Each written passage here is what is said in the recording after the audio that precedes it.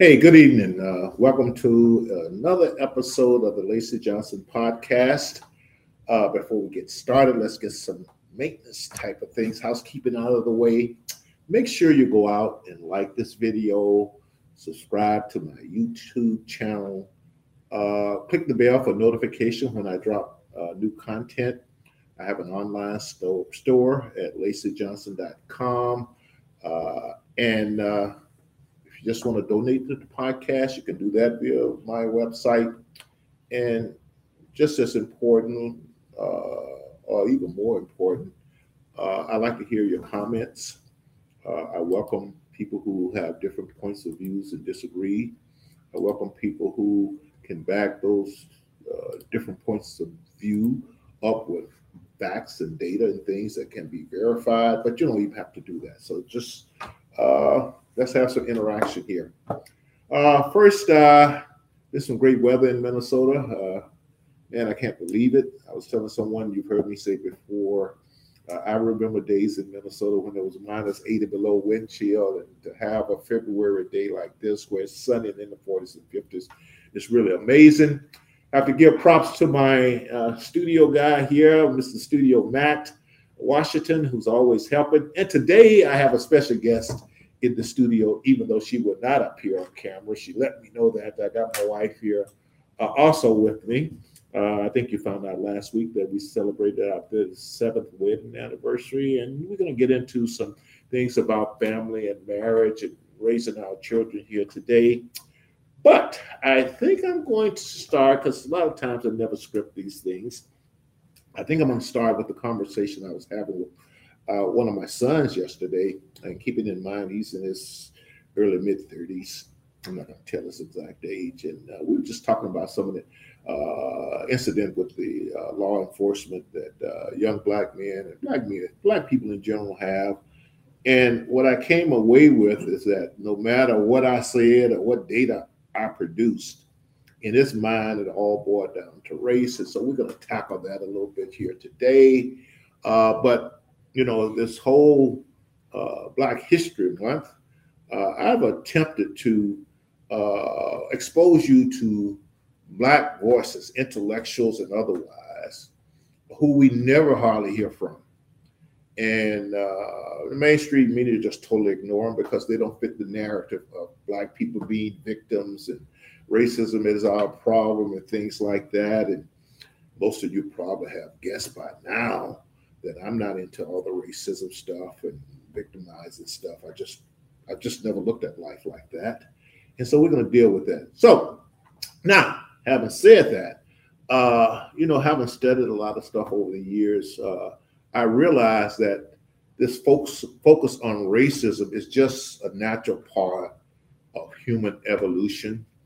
And one of the people I'm going to have address that issue shortly before we really get started is Neil deGrasse Tyson, probably deGrasse. That's an accent aigu on the E there at the end, I'm assuming. He's an astrophysicist, and what I like about him is that he can well, first of all, he tackles a lot of just everyday subjects from an astrophysicist point of view. And secondly, he can simplify a lot of things and principles and laws that deal with astrophysics in the simplest term, what a normal man can understand it, from Einstein general theory of relativity to the basic quantum physics principles dealing with things like entanglement that just blow your mind. And so he can put those things in very simple terms that most of us can understand. So first thing I'm going to do here is bring to you so we can understand why we as people, as human beings, it's just our nature to focus on differences and race and things like that. But my thing is to bring awareness to that.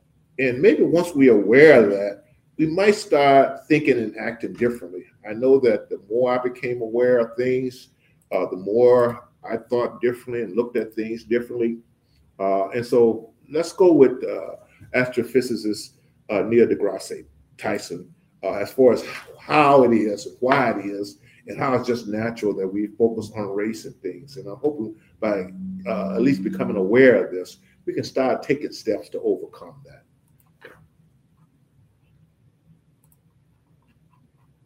We have not left low Earth orbit. Can you tell me why racism is stupid? If you go back, 100,000 years, we lived in tribes. And these nomadic tribes, these, hunter-gatherer tribes, you're people in your same family, people who looked like you, people who smelled like you, and that was your tribe. And there's another tribe over there. So now you want to protect your tribe, and there it is. We were like that for hundreds of thousands of years. We evolved that way. And then rapidly in recent centuries, where we can communicate with each other instantly, travel instantly, see everyone around the world basically instantly, we have no need for these tribal ways. Yet we evolved that way. And so we have, let me call it tribal baggage. Mm-hmm. What is the tribal baggage? We go out of our way to find people that we say are in our group. Are you in or out? And if you're out in the limit, I might take up arms against you because you're not in my group. And the group could be anything. Can you tell me? So basically what he's saying is that, look, that was our self-preservation type of instinct that we just evolved with. And where we don't trust people outside of our group, we tend to gravitate towards people in our group. And what has happened, if you fast forward to today, is that it's hard to get out of that. And probably even more important, there are people out there, very rich and powerful people out there who know that about us. And they leverage that to control our opinion. And as we go along further and evolve, they leverage the fact that Black people think Black. And they focus on race a lot. And they know that. And so all the information we get when they're trying to get us to do something, they focus on that to get us to go along with whatever opinion they're trying to instill in us. And I don't want to get into brain science and primal instinct and propaganda and things like that on this podcast. But there are people out there who are masters at this and who are very knowledgeable in this. And unfortunately, a lot of these people are behind the quote unquote news we get. A lot of these people are behind the public education curriculum. And so we'll talk about that later. But for now, I just want to focus on that, just the fact that we are forever conscious of race. And there are people who manipulate that and make us aware of that and start thinking outside of that paradigm, for a lack of better way. So this week, once again, we're going to continue our effort to bring you voices, Black voices you don't normally hear. And basically, let's face it, conservative voices. You're not going to hear too many conservative people put in front of Black folks because they're saying all the wrong things. They're not following the message, and they're not making us feel like victims, and they're not demotivating our children with a lot of messages that intended to demotivate and keep you where you're at. And as long as you're where you're at, you can keep doing the things you're doing. So we're the next thing, and I mentioned that yesterday. Me and my son was having a talk about police killings. And now, what I would like for people to know, my audience to know, before I get into this, I raised two sons in what they consider the inner city, and a lot of people consider it the hood. And so I'm very familiar with profiling and encounters with the police. I've had some myself personally, and I can talk about that too. But what I want to say up front, and I've said it before, that talk that they, once again, the mainstream media is always talking about, you should have with your Black children, especially your young Black males. I had a talk with my two sons about interfacing with the police and things like that. But it wasn't the talk that normally people talk about. The main things I stressed, and just out of love for my son, because I want to see him come home alive. I'm not concerned about all these political causes and whether the police. I'm concerned about the lives of my son. So what I told them, and keep in mind, we'll get into this later too. First, respect and obey the law. Secondly, if for some reason you do get pulled over, do not run from the police. Do not try to escape. Do not do anything. Basically, there are some exceptions to this. Basically, be respectful and follow direction. Now, I'm going to digress here a little bit. So 1, respect and obey the law. 2, don't resist arrest. And 3, and the third thing I tell them, make sure they see both of your hands at the same time. Now, I'm like this, man. I try to understand it, and we're going to talk about some police killings that happen here locally. I'm the type to understand it's a tough job that they have. And we're trying to make it so that they can do their jobs, and we as citizens can be respected. And what I tell my son, because my youngest son, he's a little bit more, shall I say, resistant. He's more of a rebel, and I hope you don't mind me saying this. But I told him, look, let's fight it another day. The goal is to live and fight it another day in another way, rather than out on the street when you meet them. So this next clip is apropos. Those of you across the country and across the world probably heard of the recent killings out in Burnsville, Minnesota. I know some people that live out there, of course, where they killed 2 law enforcement officers and 1 medic who were called to a domestic violence dispute. And so once again, it brought that issues in the news. Now, just about every Black that I know is so sure that these killings has mostly to do with race. And like I told you before, I'm kind of a methodology type of person. You gather all the information and evidence and you analyze the issue, then you start developing solutions behind that. I'm not one to jump to conclusion, to find one thing and say that explains it, because once again, my math and scientific and engineering background tells me that's not the way you solve issues. You got to really know what you're doing. So everybody's convinced of that. Once the issue with George Floyd happened, first thing I did within a day or so, I went out and tried to find some data on police killings. And I went out to the city of Minneapolis website and I told the story before. I found out that between 2008, I think it was, and 2019, there was over 4 million encounters between the Minneapolis police and citizens of the Twin Cities. And out of that number, there was 11 killings, and the majority of them was white. And so that's where I started at before I got too far off. And I'm seeing all this racist police, defund the police, which is basically a bunch of nonsense. But I was hearing all this, and once again, I'm concerned about the lives of my sons and any citizen, innocent person being killed by the police, not just Black people. And I'm particularly concerned about Black people. And I turn to my wife when I hear everybody is so sure that it's racially motivated. I turn to my wife and say, you know what? As long as we take that perspective on things, these Black men are going to keep getting killed. And I believe that, because that's really not all to it. And so without further ado, there was a brother at Harvard who actually studied police killings. And I'm gonna let him tell you what he did and how people reacted to it.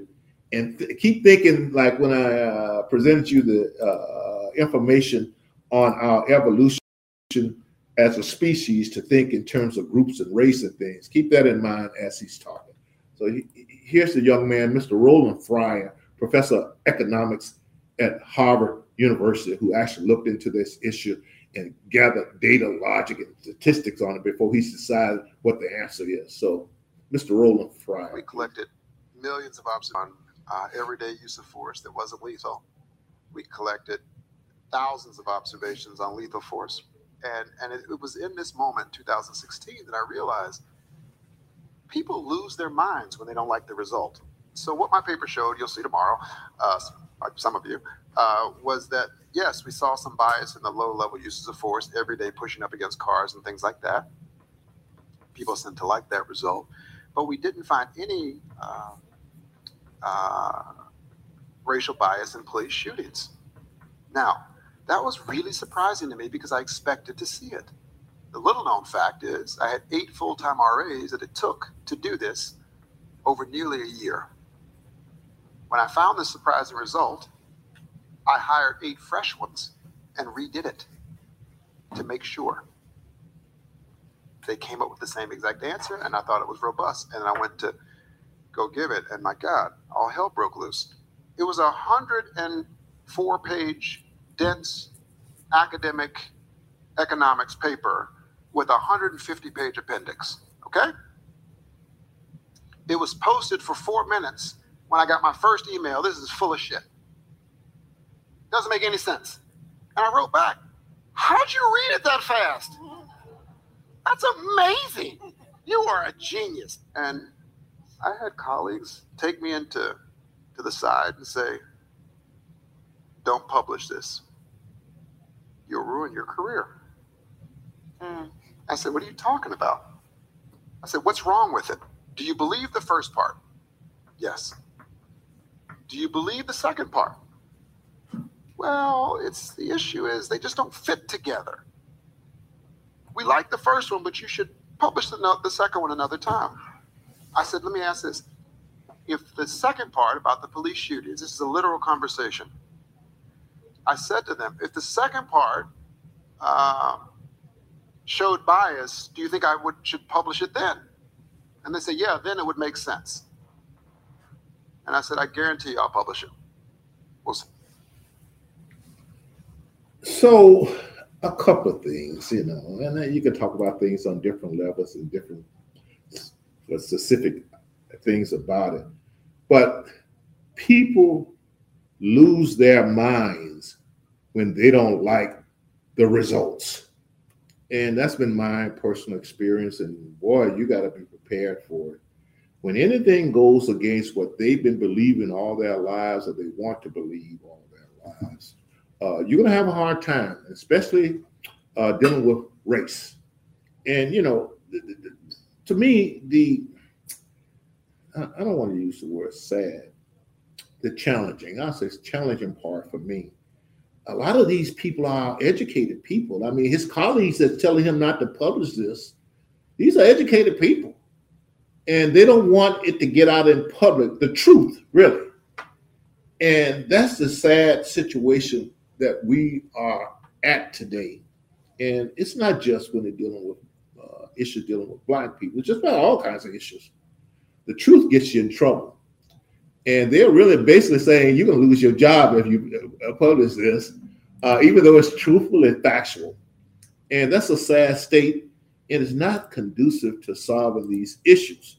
And that's why I get out here and say what I got to say and say disagree with it, because really somebody got to stand up for the truth and facts. And actually people's lives are at stake. As I say about this police killing issue, until we face the reality that is probably not, and this is what the study showed, a racial issue. There are other factors here.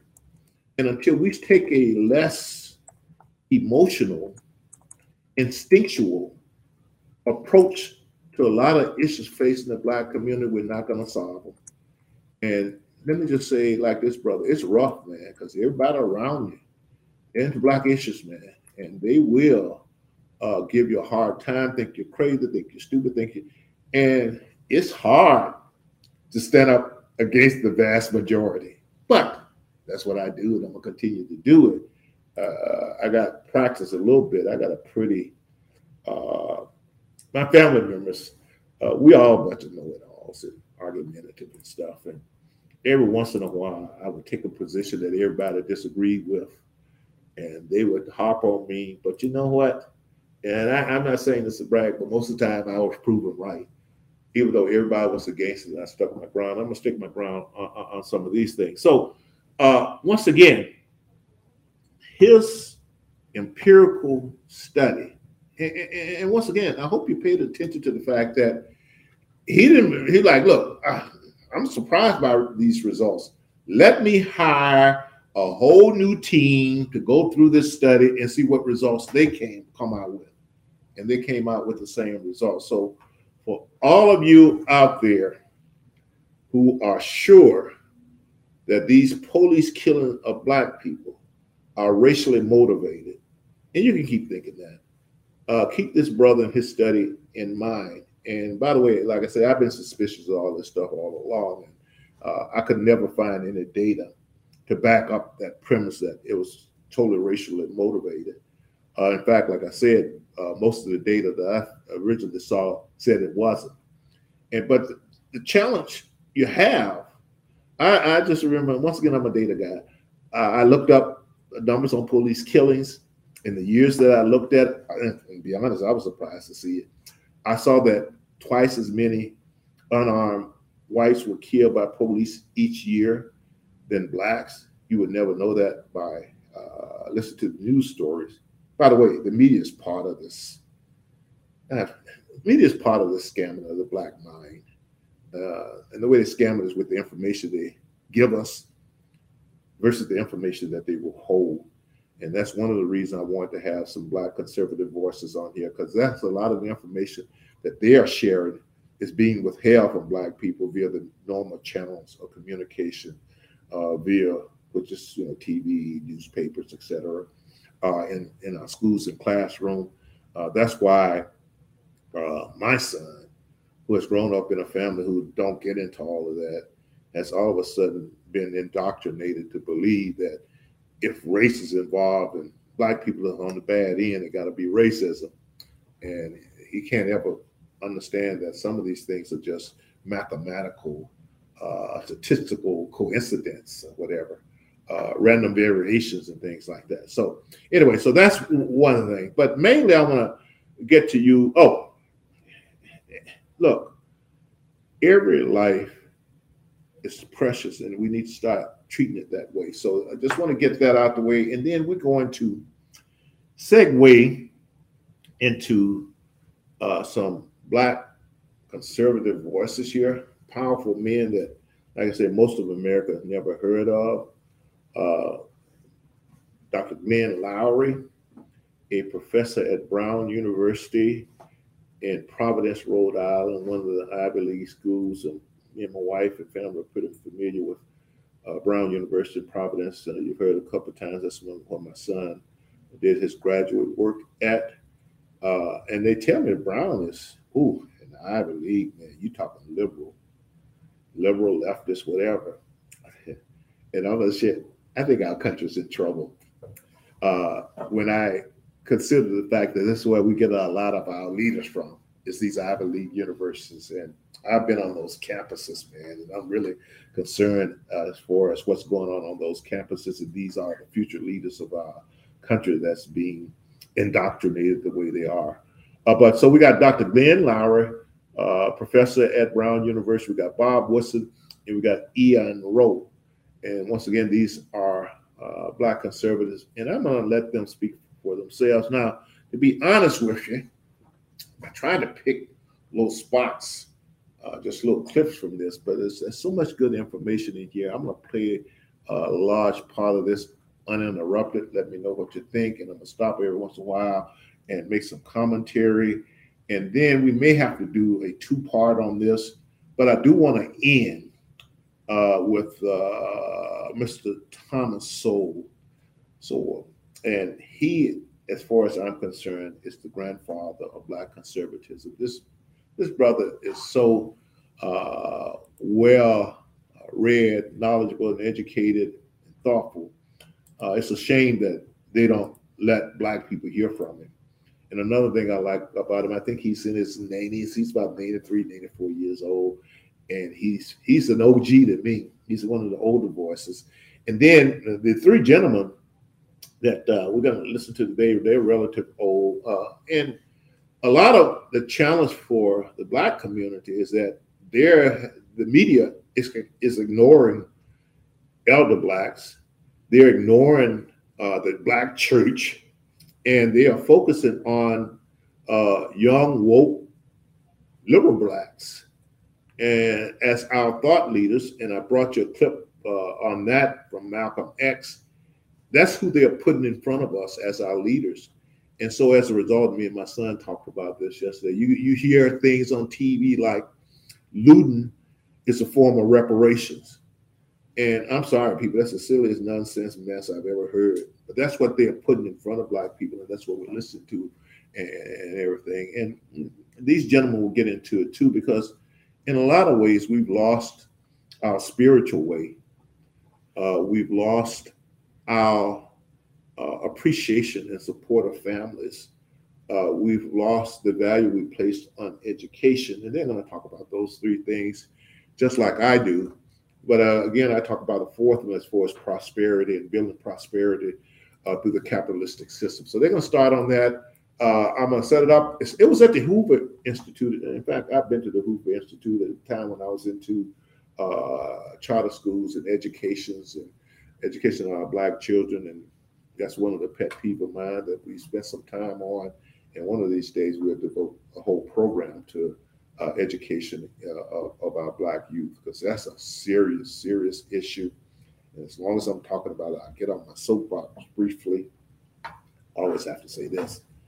I do not want to hear about teaching our kids anything about critical race theory until you teach them how to read and write and do arithmetic. And so it's all a shell game, a scam, a bait and switch. Our public schools need to educate our children and give them skills that they can take to the market and get paid for.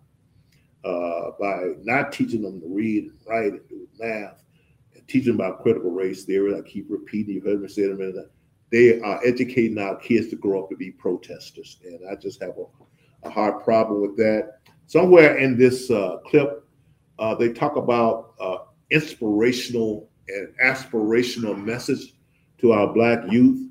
And that's a serious pet peeve of mine. That's why I'm out here, because when I sit and listen, whether it's media or in the living rooms of like I say, educated, quote unquote, successful Black people, I do not hear inspiration. All I'm hearing, I'm listening to them as if I was a kid. You don't stand a chance.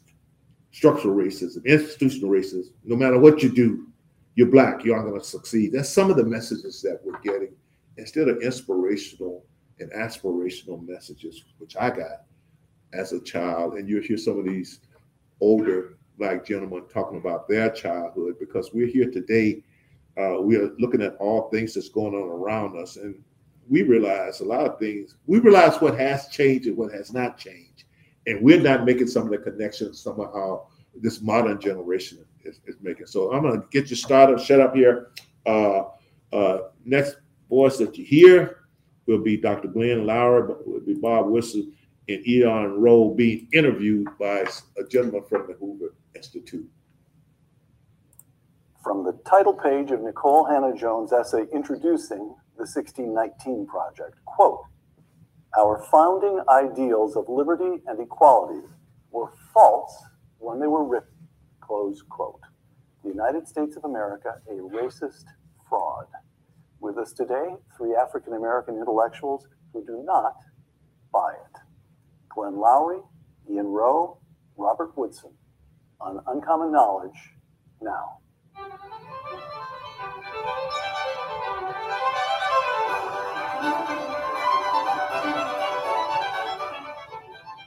Welcome to Uncommon Knowledge. I'm Peter Robinson. We're shooting today from the Old Parkland Conference in Dallas, Texas. Glenn Lowry grew up in a rough neighborhood on the south side of Chicago and became a tenured professor of economics at Harvard at the age of 33. Dr. Lowry now holds a chair in social sciences and economics at Brown. He also hosts a weekly podcast on the Ricochet Network, The Glenn Show. Glenn Lowry holds degrees from Northwestern University and MIT. Ian Rowe grew up in New York and describes himself as, quote, "a proud product of the New York City public school system," close quote. A fellow at the American Enterprise Institute and a visiting fellow at the Woodson Center, we're coming to Woodson, Ian Rowe is the co-founder of Vertex Partnership Academies, a new group of high schools that opened in the Bronx this very year. He's the author of the new book, Agency, published this month. The book, and here I quote from Mr. Rowe's own material, seeks to inspire young people of all races to build strong families and become masters of their own destiny, close quote. Ian Rowe holds degrees from Cornell and Harvard. The founder of the Woodson Center, Robert Woodson, grew up in Philadelphia during the 40s and 50s, participated in the civil rights movement in the 60s, and has, since the 70s, emphasized neighborhood empowerment over government action in improving the lives of African Americans. 2 years ago, he countered the New York Times 1619 Project by founding 1776 Unites. Bob and Ian, thank you for joining me. Thank you for having us. Good to be with you. All right, the first question takes a moment to set up, but I'll set it up and just toss it over to you.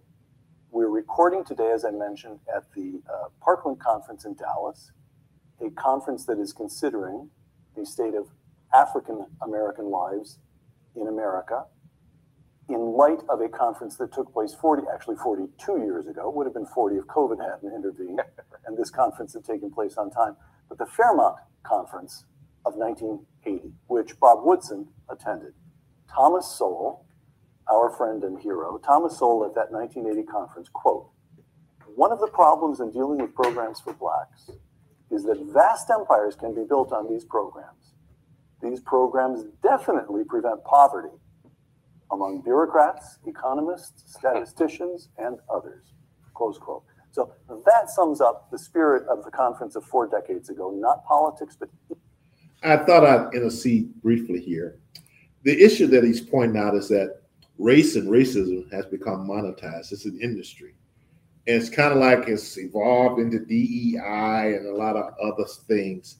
But once people start making money on something, you can almost guarantee that it's continuing to exist, and more than likely it's going to grow. And, there's some black authors out there like Cornel West, and I think it's Micah Dyson, and a lot of other people. They get paid to talk about race. And once that's monetized, it's hard to get rid of it. So I just want to make that a little interjection there. And that's a lot of what's going on in our community right now. Economics replaced dependence on government programs with education and work. Since that conference, good news, the proportion of African Americans living in poverty has fallen from 30% in 1980, the year of that conference, to 19% today. But then there is this. Income. According to the Census Bureau, median white household income in 2018 was $68,000 a year, and median black income was $1 a year. 40 years later, gap. Educational attainment. According to a 2019 study, in the average school district, white students scored an average of 1.5 to 2 grade levels higher than black students. Again, after 4 decades, a gap. In these last 4 decades, the Cold War has ended. The American economy has more than doubled in size. A technological revolution has swept the world. And yet these gaps between white and black Americans just seem frozen. How come, Glenn? Well, they're not exactly frozen, although they are such as you described. We do have gaps. I think that we have to consider what the government can do through law and policy and what it cannot do. I think that we have largely accomplished what the government can do in terms of creating a level playing field of opportunity between blacks and others. Equality before the law. Correct. Non-discrimination, voting rights, open, equal access. But there are things the government cannot do. The government cannot make families stay together. The government cannot raise children. It can't influence a culture that may encourage behaviors that are counterproductive. It can't break down old habits. So, in a way, the ball is in our court now. I speak of African Americans. The society is open and fair and free to a very great extent. Otherwise, people wouldn't be voting with their feet in the millions and tens of millions to try to come here. But we still, African Americans, have our work cut out for ourselves, educating our children and taking care of our own business. That, anyway, is the argument that I'd be inclined to make 42 years after Thomas Sowell and others gathered at Fairmont to discuss these issues. Bob, you grew up in a time segregation. You grew up in Jim Crow. I really did, in a low-income black neighborhood in Philadelphia. And so, are you going to buy Glenn's argument? Let me tell you, discrimination is now over. The question is, how did we thrive in the presence of segregation? Yes. And the greatest declines are occurring during the time of desegregation. I grew up in 1937. I was during the middle of the Depression. I never heard a gun fired in my life from the time I was there through high school. You were born in 37. Born in 1937. Never heard a gun fired at all. 98% of all the households had a man and a woman raising children. I never heard of an elderly person being mugged in my neighborhood. I never heard of a child being shot in their crib. All of these occurred that between 1930 and 1940, when racism was enshrined in law. Black America had the highest marriage rate of any group in society, and elderly people could walk safely there. So, and Thomas Sowell pointed out that the largest decline in poverty in the Black community occurred between 1945, Glenn. It reduced from 82% down to 40, and then even further. And all of this came to a halt in the 60s with the war on poverty. That's when we saw a dramatic change in the composition of families, also income, the reduction in poverty. So I know that what 50 years of post slavery, 100 years after slavery produced, it didn't destroy our families, but the last 50 years you've seen rapid declines, and we document why that happens. Ian, so the civil rights movement gives us equality before the law, correct? Yeah. We grant that. And then with roughly the same time in the 60s, we get the Great Society and a vast expansion of the welfare state. And much of that is directed toward African Americans. And Bob Woodson, and I am not about to argue with the grand old man here, Bob Woodson says that Glenn says equality before the law, of course, is good and has been substantially achieved. Is that fair? Yeah. And Bob Woodson says all of this, no matter how high-minded, no matter how well-intentioned, this vast apparatus of welfare has left us African Americans with shattered families, crime rates we didn't have. How do you explain all of this? Well, I think it's first important to establish that not all African American families are living in poverty, of course, or shattered. No, it's an important. Yeah. The narrative often seems to be, when we come to this subject, we immediately move to that segment of the Black community that has been steeped in pathology in some way. And yet, since the 60s and prior, Black doctors, lawyers, accountants, professionals. So and there's the president of the United States. And the president and even the vice president. Right. So we have to be as obsessed with the success of the Black community to understand what are the factors that have driven that level of success, as we are seemingly as obsessed with that segment of the Black community that has not been successful. And you started off your comments by talking about these persistent gaps. Yes. And it's important to talk about those because there are. And I, as someone who has run schools in the heart of the South Bronx, I'm very well aware of these persistent gaps between Black students and particularly white students. But it's important to note that in the entire history of the National Assessment for Educational Progress, which is the nation's report card, it's still the case that in 2019, prior to the pandemic, only 37% of all American kids are reading at grade level. And even white kids have never been higher than about 44% of white kids reading at grade level. So what's interesting about that, it's unlikely that systemic racism is the reason that white kids are not reading at grade level. So the question is, what are the factors beyond race that are driving low performance outcomes for kids of all races? And to the degree that we can start to distinguish this idea that disparity must equal discrimination.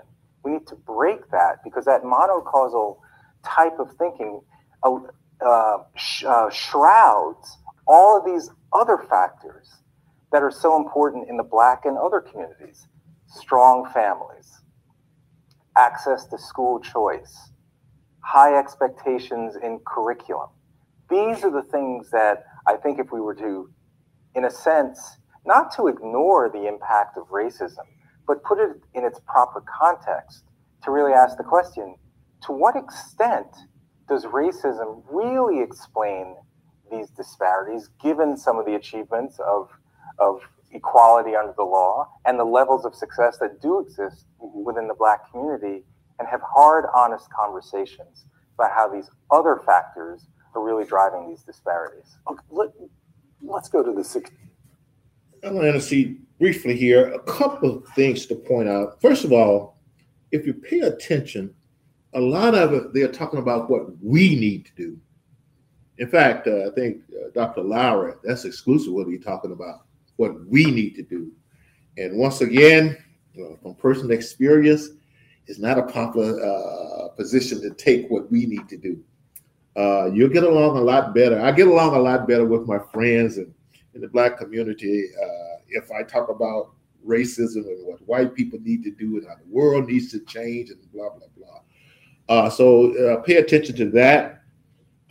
There was a message about overcoming victimhood.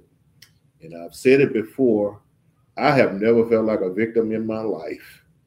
But if you remember, I've never concerned myself with what other people think of me or Black people or anything else. I've never concerned myself with white supremacy and all that stuff. I just never have time for that.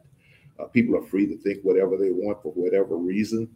And it's up to me to do what I got to do. And if I do what I got to do, I'm going to prove them wrong in what they're doing.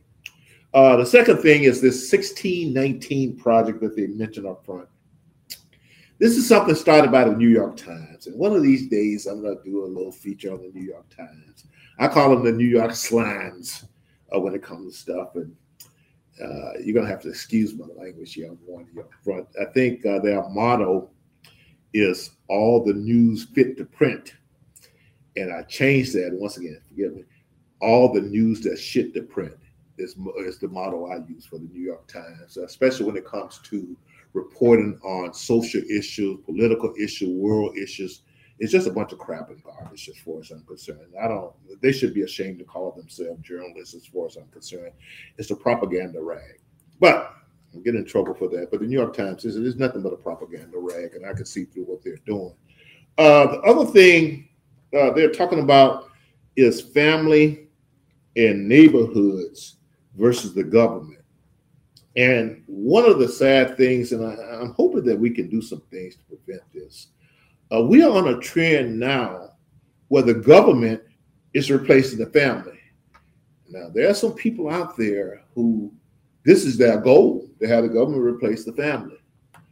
Because guess what? If the government replaced the family, now you're dependent on the government, which means it's the same thing as dependent on politicians who are bought and sold basically by the money and powerful people. So just the government thing. If you think about it, it's kind of sad. A lot of it is because the Black men, we just aren't doing what we're supposed to do. The government is providing our income, providing our food, providing our housing, and please give me comments on this. I'm throwing down a challenge to all the Black men out there. Let's stop putting the government in a position where they're the provider for our children and our families. Let's take hold and do that ourselves. And let's face it, it's not easy because there's a lot of things that it's going to be tough to put the genie back in the bottle with a lot of things that's going on now. So I just wanted to point that out. The constant talking about we, and also pay attention.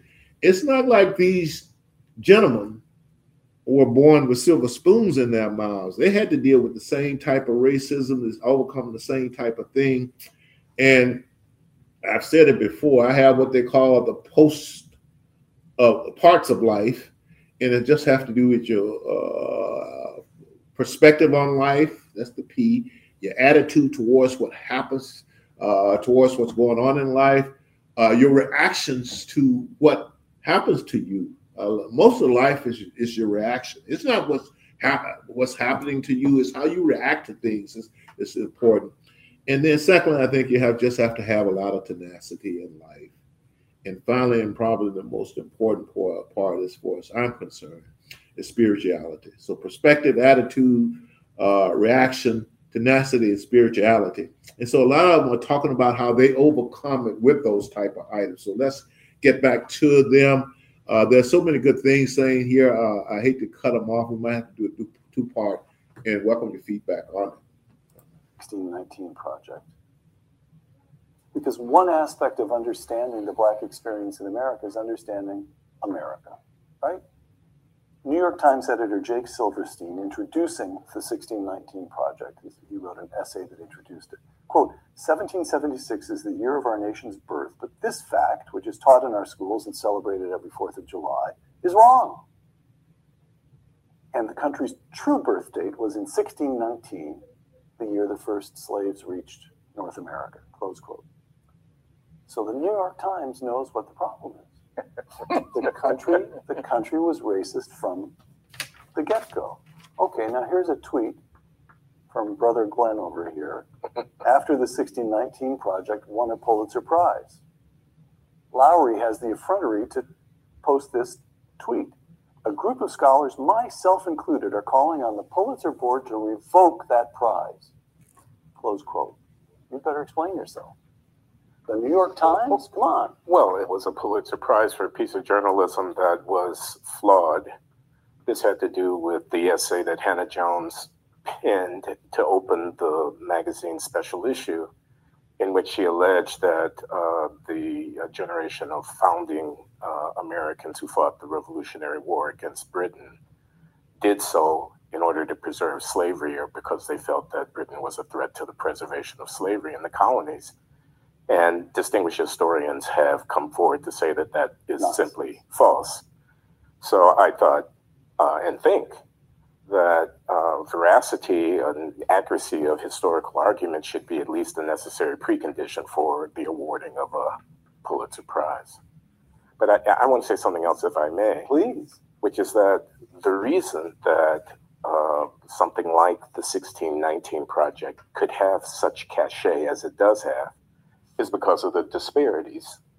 The disparities are the underlying fuel to the political bonfire that we saw after the killing of George Floyd in 2020. The disparities don't address the problems that are affecting all Americans. I agree with Ian about that, but they are nevertheless a very important reality, and that has political consequences. The thing that, and I think this is at the heart of the issue, the disparities have to be addressed. The question is, what's the theory upon why those disparities? Indeed. In 1619 Project, they argue that the United States has anti-Black racism in the very DNA of the country. So think about that. So for them, there is no other explanation. All of these things in terms of family structure, access to great schools, high expectations, none of that matters relative to this force. Let me quote you, Ian. This is a piece you wrote about the 1619 Project. As educators, and again, you run charter schools in the Bronx, as educators, we must reject the tired ideas of the 1619 Project. And I love this. We do our scholars no favors by treating them as victims. In my entire 10 years of running schools, I never had a single parent ask me to make sure in the curriculum we teach our kids that they're just going to be victims of this white power structure, abandoning their agency. Robert Woodson on the 1619 Project. As the Woodson Center scholar Delano Squires has noted, we are now beset, listen to this. It's not often I wish I'd written something myself, but this is really good. We are now beset by white liberals who are looking for absolution from sins they didn't commit, and Black liberals who are looking to be affirmed for injustices they didn't suffer. Bob, explain yourself. I mean, it's all of this false narrative driven by elites on both sides who are victim signaling. And also, I think, publishing a false narrative that is untrue. The assumption is that a lot of the challenges facing a lot of low-income communities of out-of-wedlock birth and what have you is a directly attributed to the legacy of slavery and discrimination. And so what we did... And that cannot be true because you knew an African-American community when you were a kid that didn't suffer from any of that. No, and we all could read, but we also, in our essays, did not want to just offer a debate. We wanted to offer a counter-narrative that was inspirational and aspirational. We tell examples of in 1943, when Eleanor Roosevelt, there were no black naval officers. And so Eleanor Roosevelt persuaded her husband to force the Navy to train them. So they trained 16 college-educated men. The Navy said, we're going to give them in 8 weeks what we give the white cadets in 16 weeks. So when these men found out about it, they covered the windows in their barracks and stayed up all night and studied. And when they were tested, they scored in the 90th percentile. They said, oh, they cheated. So they took them individually. They scored in the 93rd percentile. And eventually they were commissioned. But those test scores are still the highest ever obtained in that school. And there are other examples from the past where under horrendous circumstances, we outperformed. We performed in the presence of these obstacles. And so these are very important lessons for people because people are motivated to change and improve when they see victories that are possible, not constantly reminding them of injuries to be avoided. Right. So, Glenn, if... A couple of things. Once again, the role of the New York spreading falsehoods that they know are false. In fact, I might have been a little strong in my criticism, but I read the New York Times, and after a while, you have to know things for yourself. And one of my favorite sayings are, people can convince you to believe anything if you don't know any better. And from years of reading the New York Times, I just noticed they were publishing a lot of things that they knew were not true. And once again, as I constantly explain, you see a pattern happening. And so basically this 1619 project that they started up and want Black people to believe that America has racism in its DNA and will never change.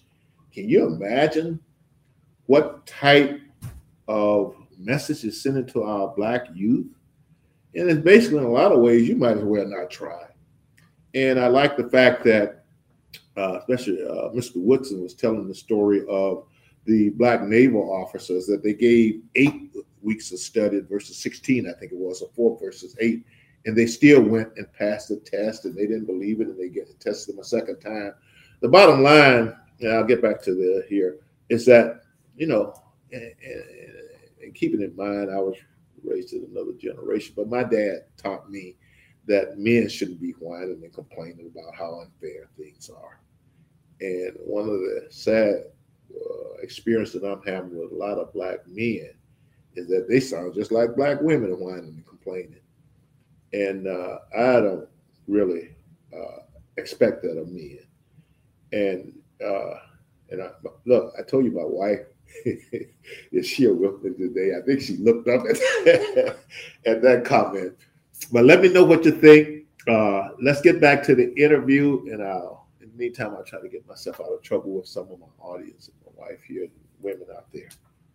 If we could wave a magic wand and give African Americans, all Americans for that matter, but we're talking about African Americans because we've got these disparities, some large percentage of kids raised to the age of 18 in a home with both parents present instead of a tiny percentage. Make it 60, 70%. There are going to be divorces, families have to, fine. Let's get it over half. Give them decent schools. Really, 3 things as far as I can tell. I'm putting this to you. I'm not announcing it. I'm putting it to you for your correction and amendment. And then the third, we let them grow up in neighborhoods that are safe. If we do those 3 things, now that there is fundamental equality before the law, we could just sit back and let it rip, couldn't we? From your mouth to God's ears. Indeed, we could. There's no reason to expect that in an ideal society, every group is going to come out in equal wealth holdings and equal professional achievement and so on. Disparities are not discrimination. Disparities are not even necessarily problematic, but the magnitude of the difference at the low end of the socioeconomic spectrum of experience for African Americans and others is deeply troubling. And I think the three things that you named, safety and security in your property and person, a place where your children can realize their full human potential through assiduous attention to their development, and a home environment that is relatively stable, that has 48 hours a day of parental supervision time and not 24 hours a day, that has, if necessary, 2 salaries to put bread on the table and keep a roof over their heads and not one, that models for one's children what healthy family life looks like, that has norms and expectations about behavior that are passed on from parents to children. Sure, we'd be okay. We'd be okay. So here, I've got a lecture that you delivered in 2012. Raising the issues of morality and values is vitally important. The family and church, you two listen to this too, because I'm going to come to you in a moment. The family and church are the natural sources of moral teaching. Indeed, the only sources, close quote. Okay, so here's the problem. If we all are in agreement that we know, actually, if we can give African American kids today the kind of neighborhood in which Bob grew up some years ago, I won't name the years, Bob, but some years ago. I'm proud of it. But how do you do it? How do you put the family back together? For that matter, what can we do to reconstruct the African American church? I mean, my God, I'm a white guy, and I grew up on hymns that were in those days called Negro spirituals, and I was told, and growing up in upstate New York in a white community, I was told of the importance of the black church and how African Americans endured slavery because of their deep spiritual. All of this is true, but how do you put it back together? You say, what can we do? And my answer is, who are we? The collective we of the United States of America, through its institutions, its government, and its policies, can do relatively little. There's some fiddling around the margin. There's a marriage tax. You might not want to have policy that makes it economically rational for people to avoid marriage and so on. Right. There's when the state speaks, what does it say, kind of messaging where through public programming of one sort or another, you can affirm certain values, very thin values, not something that violates the sectarian differences between us in terms of faith, but at its base, in terms of the conveying of norms and the teaching of a way of life, that's not something that the large we can do. That's something that the communal we, it seems to me, has to do. You say, how can we restore our churches? Well, we can't restore our churches, but we can. Bob, I guess I'm a radical pragmatist. That's my political philosophy. But I also know that there's great inventiveness in indigenous institutions. There are examples of grassroots leaders in America, like in Kimmy Gray, a public housing leader in Washington in the 80s. Was abandoned by her husband at age 23 with 5 children in welfare. She got off welfare, sent all 5 kids to college, and then through her leadership organized the residents to take charge of their community, and in 12 years sent 600 kids off to college, eliminating teen pregnancy in that community. And so there have been other islands of excellence where people, grassroots leaders, have applied old values to a new vision and a new reality, and provided an alternative to that structure that has produced the transformation of these communities. We need to look at what are these islands of excellence, these social entrepreneurs. We need to look at the capacity of people to regenerate themselves and their communities. There are all kinds of examples that we have found at the Woodson Center around the nation where if we say that 70% of the families are raising children with dysfunctional, it means 30% are not. How many studies have gone into the homes of the 30% to find out how are people achieving against the odds?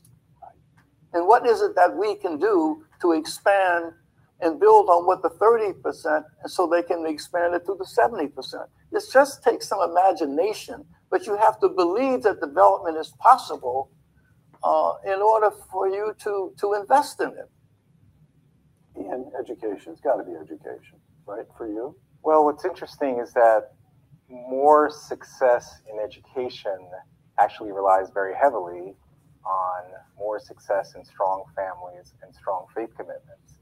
And when you see that, how is that the case? So when you ask the question, how do we revitalize, particularly around faith? One of the things is to realize there are pockets, as Bob is mentioning, that there are these islands of excellence where there are already strong faith communities embracing schools. So in the heart of the South Bronx, where I run, we have relationships with churches where we have mentoring relationships, reading tutors who are adopting schools and building the connection, which is first just based on reading and improving math outcomes, but also starts to become a pathway that young people start to see value in developing a faith commitment within their own lives.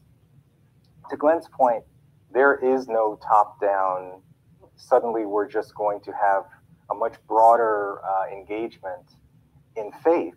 However, we should recognize the power of what already exists and create bonds between the institutions that right now are so fractured. So may I ask, it occurs to me, the three of you are tremendously accomplished, but you're also educated.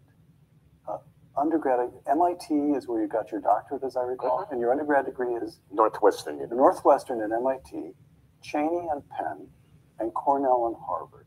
So how did the three of you do it? If this isn't too personal, if you go back to your family, you were encouraged by your families, you got excellent education when you were a little kid. How did it happen for the three of you? Let's start with you, Bob. Well, first of all, my dad had great education and 5 kids to raise. And so there was no encouragement on that.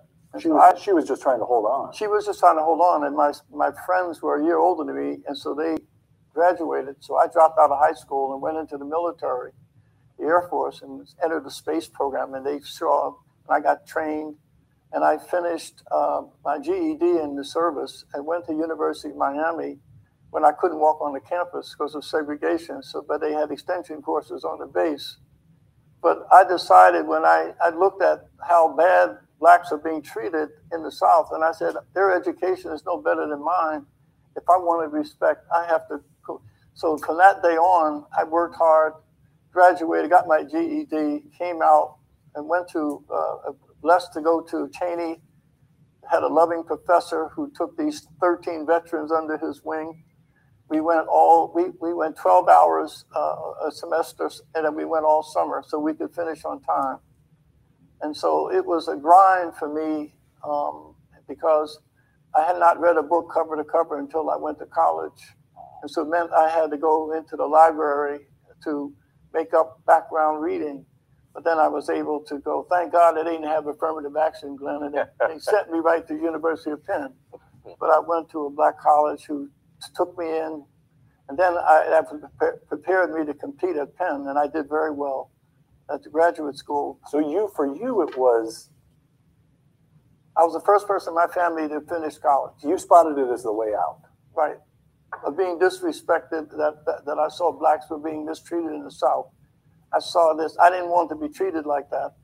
But I knew that I had to prepare myself if I didn't want to be treated like that. So I thought my destiny was in my own hands. And so that's why. And what's your story with regard to education? I came up through public education in Chicago in the mid-'60s. It was not half bad. I got a decent high school education. I was a very young father. I dropped out of college, went back to a community college for a couple of years, got discovered by a math teacher there and recommended for a scholarship at Northwestern, which is what got me to Evanston, where I finished the last 2 years of my college education. I did very well and had options, and I ended up at MIT. But my inspiration came from my father, who was a self-made man, very hardworking, finished college and law school at night, was a certified public accountant, ended up with a distinguished career as a manager in the Internal Revenue Service. And even though he and my mom broke up pretty early in my own life, he was a constant presence in my life and a constant source of encouragement and inspiration, and cajoling. He wouldn't let me fail. Wow. And Ian, what's your story? I mean, with regard to education, you were squared away enough by the age of, 18 to head off to Cornell. How did that happen? How did that happen? Well, like with most of us, our parents played a huge role. My parents were married for 48 years before my father passed away. And they were from Jamaica, West Indies. So they came to the United States in the mid-1960s during a time of incredible racial turmoil. So they had they were under no false illusion of the challenges that would face. And I remember my father always used to say in Jamaica, I was a man. I was a man. It wasn't until I came to the United States that I realized that I was a black man. So it was very profound. But even with that, he said, this is still a place where through strong family, strong faith, strong education, our lives can be better. And so I was in New York City public schools, K through 12. I went to Brooklyn Tech High School.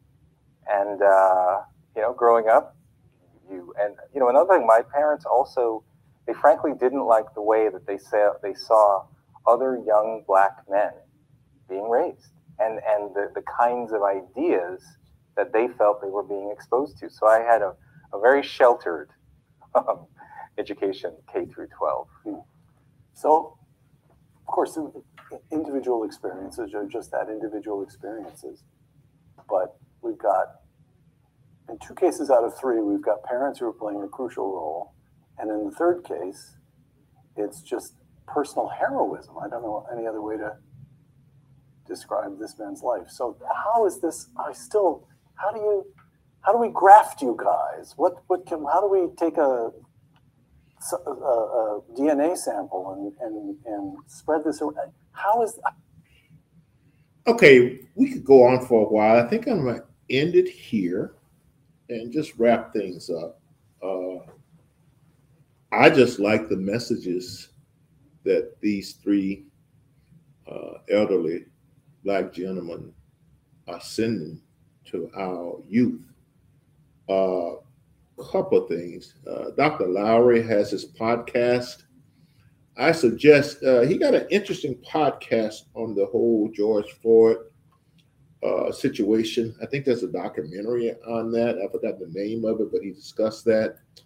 The bottom line is that there are facts and things about that whole situation that they're not, shall I say, advertising. And I encourage everyone to check it out. And I don't say these things necessarily to change people's minds. I say what I say just to give people additional input and trust that as we get more and more facts and we get able to put things in context, it may change our minds and opinions about things. So just to wrap up some of the themes here, and we might continue this next week on our podcast. I am going to bring you, and they keep referring to Brother Thomas Sowell, and it's just a crime that people have almost conspired to make sure we don't hear from this man. And that's the problem I have with the media. I mean, the press and the media is really a big problem in this country because they have taken sides. They become part of the propaganda machine unabashedly and unshamefully. And I basically just listen to most of the news to see what misinformation they're spreading to the rest of the population. There is another gentleman out there, I think his name is Michael Schellenberger, and he talks about how our intelligence community has taken the misinformation methods and campaigns that they used to use in foreign countries, and they brought it to the American shore, and they're being very effective at it. So let's just wrap up. And this has been a theme, this whole focus on race. We need to get out of it, I think. We would never get to the bottom of these issues and solve them until we start considering there's more involved in these things than just race. In fact, once again, we started off the program, a brother from Harvard, saying it's not about race. And so as long as we hung up on that and understand that there are people out there who's not our friends, who have a vested interest in keeping Black folks focused on race and racism. And so I'm going to end it there. I'll bring back some of these remarks for some of these gentlemen. I keep saying that. The main thing, I guess, is I'm probably saying it here, is to focus on faith, family, and education. I got a friend of mine who called me, he texted me and called me, and was talking about this latest news story of the week. This Russian guy, let me get his name right, Lacy Johnson, probably who died in jail over there. I'm like, man, why are we even talking about this? Last week, 99% of Americans, including me and you, had never heard of this guy. And now all of a sudden it's front page news. And that's the kind of public opinion manipulation that our news media and press have sank into nowadays. It's just pathetic. But I'll end it there. Just remember, people can convince us, I should say, of anything if we don't know any better. So the challenge is to go out there and know better, understand the priorities for your community. Don't let other people sidetrack us with their priorities. And let's keep working. Let's keep talking. Let's keep our motivations pure. And let's try to go out here and serve our community and make things better now and for future generation, especially with focus on our Black youth. This is Lacy Johnson signing off for the Lacy Johnson Podcast. And remember to go out and comment, click the notification bell, subscribe, go to the online store, and let us hear from and support the podcast. See you again next week. We're going to take up here. I think it's our final Black History Month podcast. And remember what Morgan Freeman said about Black History Month. And remember, I share his opinion on that. And so I said I'll be participating in Black History Month, not necessarily celebrating. So see you next week, and let's continue participating. Thanks, and we really appreciate you.